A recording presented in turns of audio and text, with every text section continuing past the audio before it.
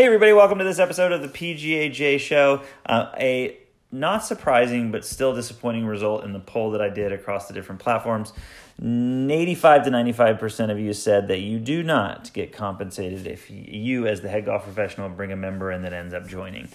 Not totally surprising, and I also think that some of the comments were like, hey, that's kind of part of my job to do that. And I think that that's true. I think especially if you're bringing in 3 to 4 to 5 members a year, sure, that's, I think that that's part of it. There's a gray area there. There's an expectation. But if you can start to get yourself into the territory where you're bringing in, a club that dues are $5,000 a year, if you're bringing in 20 members a year, now you're talking about $100,000 in just net bottom line dues to start the year next year. That's pretty significant. So when you start thinking about those kinds of numbers, you start thinking about things like, okay, how do I start to get out into the community? How do I network? I don't have time for that. I'm already working 60, 70 hours a week. Yes, that's true, and I understand that. And that's where I think that using some of these social platforms, specifically Instagram, is a really good opportunity to get out and network, especially with local businesses, local business owners that may be into golf. They are using these platforms the way that golf professionals should, and the way that most golf professionals aren't that are using these platforms is they're using it to try and build a reputation locally, because those are the people that can come in and shop at their store. Those are the people that can come in and get their hair done there. Those are the people that can buy real estate from them.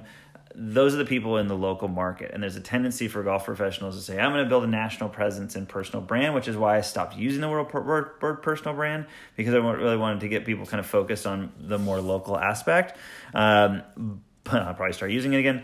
But being able to do that and using them is really good, because if you go and you search, so really quickly, if you go down to the bottom of the screen, you hit the on Instagram, the search magnifying glass, and then up at the top, hit in the search button, search bar at the top, and then move to the right just below it. It says places. You can click places. You can type in the name of your city, and then you will have stories will come up in the top left, a little red circle. You can look at the stories that people have posted at any businesses or anything that's in that city, which is a really good way to connect with businesses there, especially because it refreshes every 24 hours. You might find the local gym that posts there. You can click on the gym. You can see the information on the gym. You can look at their account.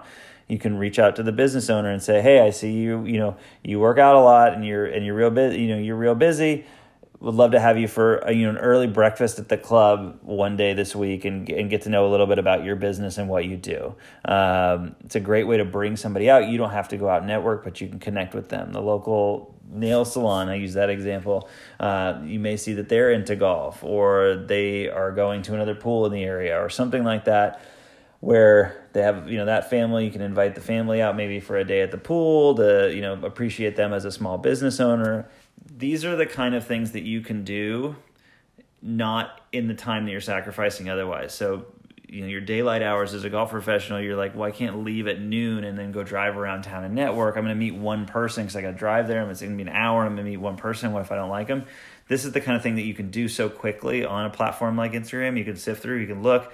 I don't really like that person's attitude. They are a small business owner, but I don't know if I would jive well with them. But then you'll find somebody that you will like. And then that way, if you do get them out to the club, if they do take you offer them a free lesson or whatever, and they do happen to actually tag you in your photo, or you get to know them over time, and they actually join the club, and they do tag you, those 350 people that follow that business's account, are 275 of them are going to be local.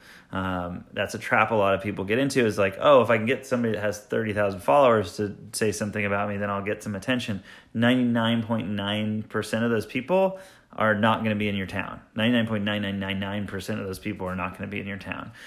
So they're not going to actually be customers of yours. So finding those little small businesses that you can interact with and become a real part of the small business community and support that and just recognize people for being the small business owners, I think is a really good opportunity. I think a really good way to bring in some members. And then if you can do that, and you can say, so the first step is then how do you really kind of set that up from a compensation point of view? If you go to your board or your general manager and you say, listen, I'm really going to shoot for 20 members this year, $5,000 dues, that puts us at $100,000 in dues that we wouldn't necessarily had starting next year. And then if you look at the lifetime value of a member, maybe say they on average, they stay for 4 years, you're talking about $400,000 that you just generated over the next 4 years. So that's a significant amount of money. If you could then say, I'd really like to get, 5% of that, that's $20,000 for you. And then that, that can kind of compound obviously over time. And if they may say, great, if you get to 20, we'll do it at 20, but you have to get to 20 for whatever that is. And even if they say no, then you can either go find another job or try and find somebody that will take you up on that offer on spec. You haven't done it yet, improved it yet. Or you can go through the process, do it anyway, and then bring in 30 members, and you can go to them and say, hey, listen, I really came through with this. I'd really like either a bonus or a pretty substantial raise, or, hey, can we take this additional income and hire a head pro, move me to director of golf or member relations, instead of hiring, next year we wanted to hire somebody straight out of college to run our social media account and pay them $30,000 a year. Why not give me that 30 plus another 20 that I've obviously made to hire another head golf professional? Let me be that person. I've obviously proven I can do it. I was somewhat relatively close to kind of being able to make that argument with some retention efforts that we did. I actually didn't use social, but it was still just a matter of connecting with people.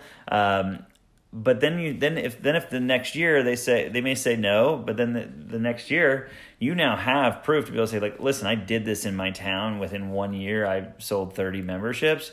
You now have leverage at every facility that you go to be able to walk in there and say, I did this thing in my town specifically. There's no reason why I can't do that in this town, is to be able to connect with these businesses and make these relationships and drive membership sales. That is a huge way to give yourself more value. And you may even just be able to go in there and say, listen, you have a membership person, you have a head golf professional, you have all these positions filled. I did this thing, just pay me 20% of the lifetime value of these members, and I'll come in and do it.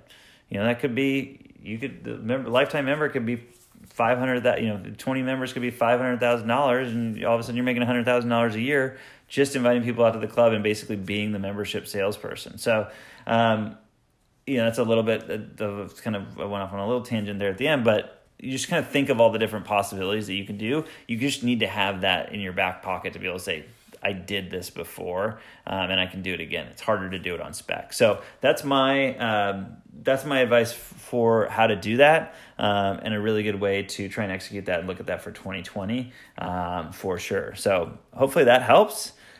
It's a really big thing, just being able to prove the value. And I think being able to recruit members it's just such a revenue generator. It's just so much more than, selling a little bit of extra merchandise or teaching a few more lessons or even building junior programs and doing those sorts of things. I mean, if you can get yourself into networking and getting members into the club and doing that and taking that on, that's huge. It's a huge way to be able to do that. I think to get noticed at that, to get compensated, you really got to separate yourself. So hopefully that helps you to do it.